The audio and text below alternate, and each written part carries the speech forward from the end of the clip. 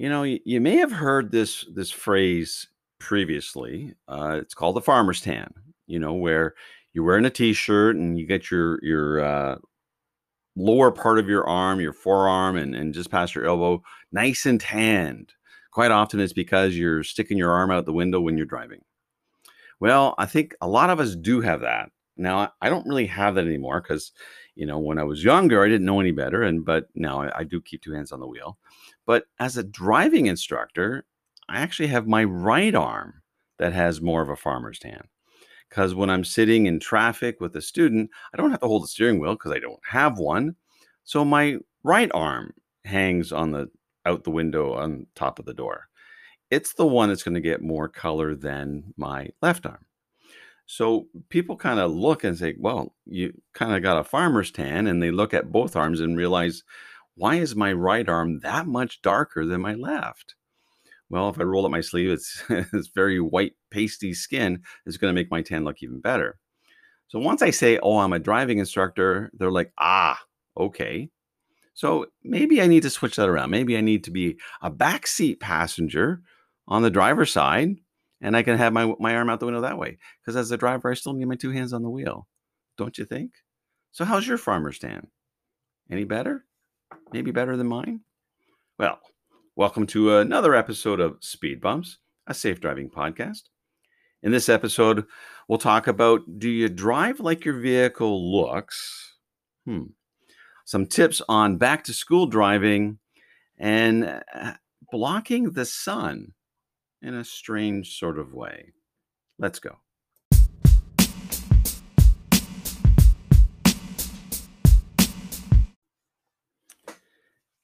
When you're driving a different vehicle from your normal vehicle, do you drive it differently than your normal vehicle? So, for example, let's say you're driving a typical sedan, and then all of a sudden you get into a two-door sporty vehicle. Do you drive that any differently just because it's sporty looking? Just curious. If you had a fast vehicle to drive, one that's, rated as being a fast vehicle, do you drive it fast just because it's perceived that way? Just curious again. So I recently had the opportunity to drive a Tesla, and I was very impressed with it. Like I really enjoyed it. But it was different. And I think I'll talk more about a Tesla later. This was my neighbor's Tesla, and I thanked him for letting me to drive that. It was quite an experience, and I like I said, I did enjoy it. But one of the things I realized is it being a different vehicle. It obviously was the electric vehicle, does not have the combustion engine, so it's a lot quieter. And the only noise I hear are from the tires along the asphalt. So I got to drive it for about half an hour, and using the the regen braking, where it charges the batteries each time you slow down. So in the city environment, you can go a little bit further because you're slowing down a little bit more. So you don't actually have to touch the brake pedal. I was out for half an hour and didn't have to touch it at all because the slowing down by easing off the gas slowed the vehicle down like you were braking in a typical combustion engine vehicle. And the brake lights also came on.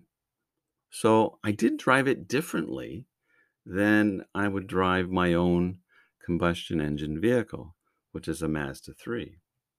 So it got me thinking more about the other types of vehicles that we drive.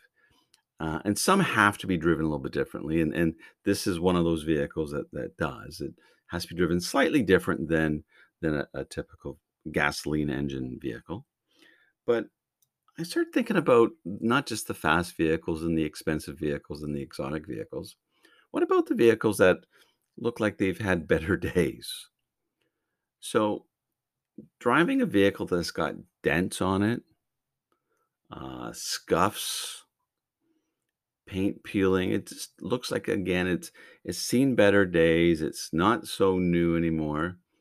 Because it's got those markings on it, do you drive it differently? Do you take more chances because you're not so worried if you get another ding? People talk about having a winter beater.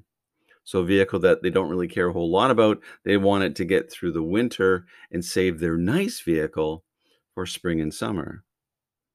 So do you drive that differently because it's a beater, because it's got marks on it and dents and it doesn't look so nice?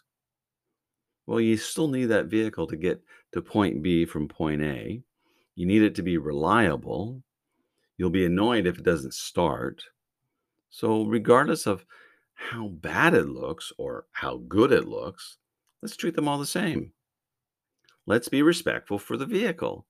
I talk, yes, about being respectful for the road users, and I think that's so important. But let's respect your vehicle too. And judging someone just based on their vehicle, it's kind of harsh. And I've heard lots of judgment.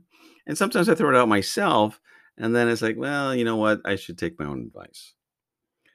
People who drive the exotic vehicles or the high end vehicles, if they drive it respectfully, let's not categorize them in that way because they enjoy the performance. And I do too.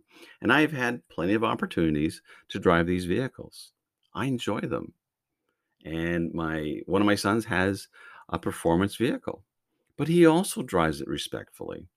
He drives it in a way that he'd be like devastated if there got dings on it or he got a ticket. So he gets to enjoy the drive, but he doesn't drive it like it's a super end vehicle that can go very fast, even though it could. So that's pretty good. And I think that's something we should all kind of sit back and take a look at. Regardless of what our vehicle looks like, it's how we handle it that makes the difference. So handle it in such a way that you know it's going to last you for a long, long time, no matter how good or not so good it looks.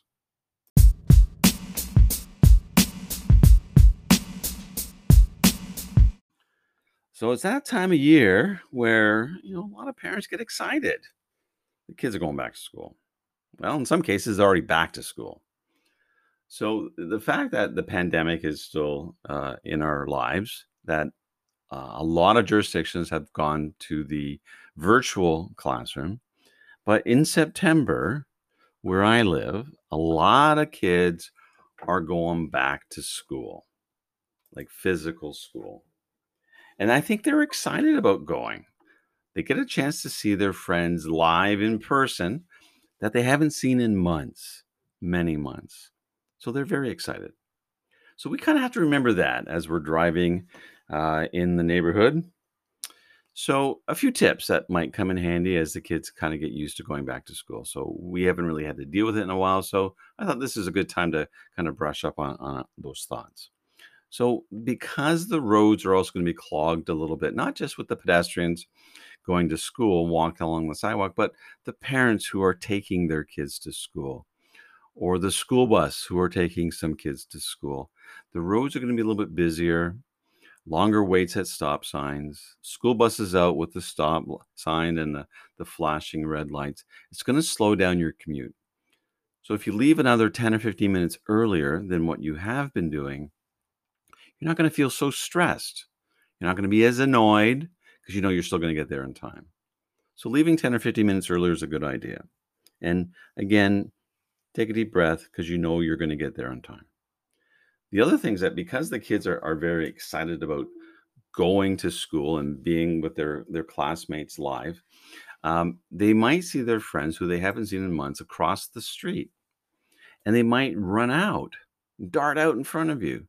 So it's a really good idea that you drop your speed. I used to always say the narrower the street, the slower you would go.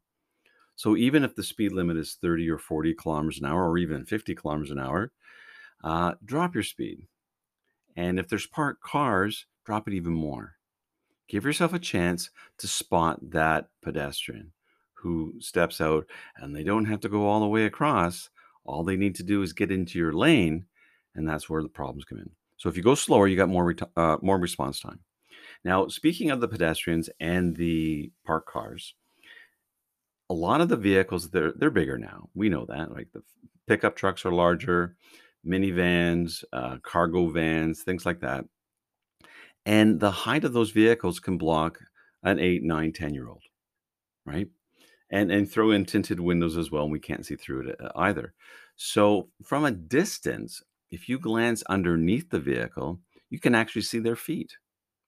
So by dropping your speed and constantly moving your eyes and having glances underneath for feet, you can find that pedestrian before they're in your path.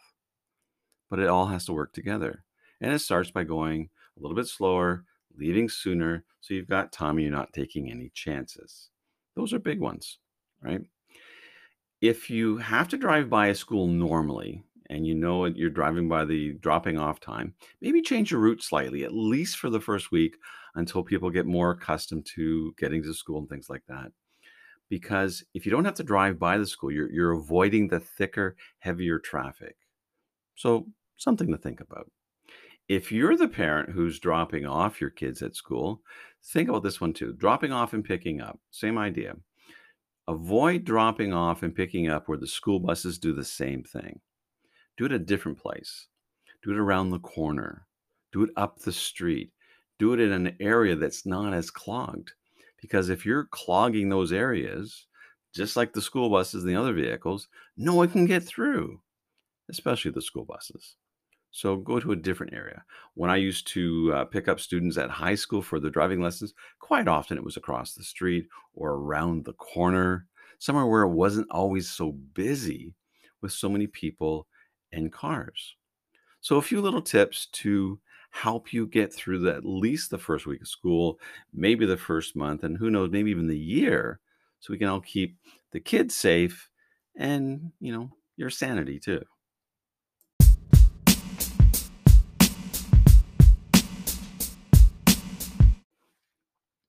So I've got this quick little story to tell you.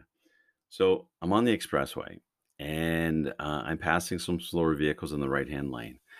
And I'm always moving my eyes to look for what other drivers might do and glancing towards them. And I really couldn't help but notice they had a sunshade blocking the sun off their face. Now, typically, that's a good I think a good idea, whether it's the visor flipped off to the side and sunglasses, things like that. You've got to be able to see clearly. There's no question. But this sunscreen is the one that you put on your windshield. The big one. Sometimes it's got a photo on it, a cartoon, or it even says call 911, call police. Those big ones that cover the entire windshield. Well, this driver had it folded up, probably like a 3 by 3 size, and they were holding it up with I guess, their arm or their left elbow while they drove at the freeway speed. They're 100 kilometers an hour. So they had no idea what was coming on their left. They had no clue whatsoever. And there's got to be safer ways to block the sun. I kind of wanted to give them my business card, but I was chuckling. But I made sure I got past them because I really didn't want to stay next to them because they had no idea I would have been there. So yeah, there's other ways other than holding up a big sun shield with your elbow to block the sun. What do you do to block the sun? Don't tell me that you close one eye because then I'd have to send you my business card.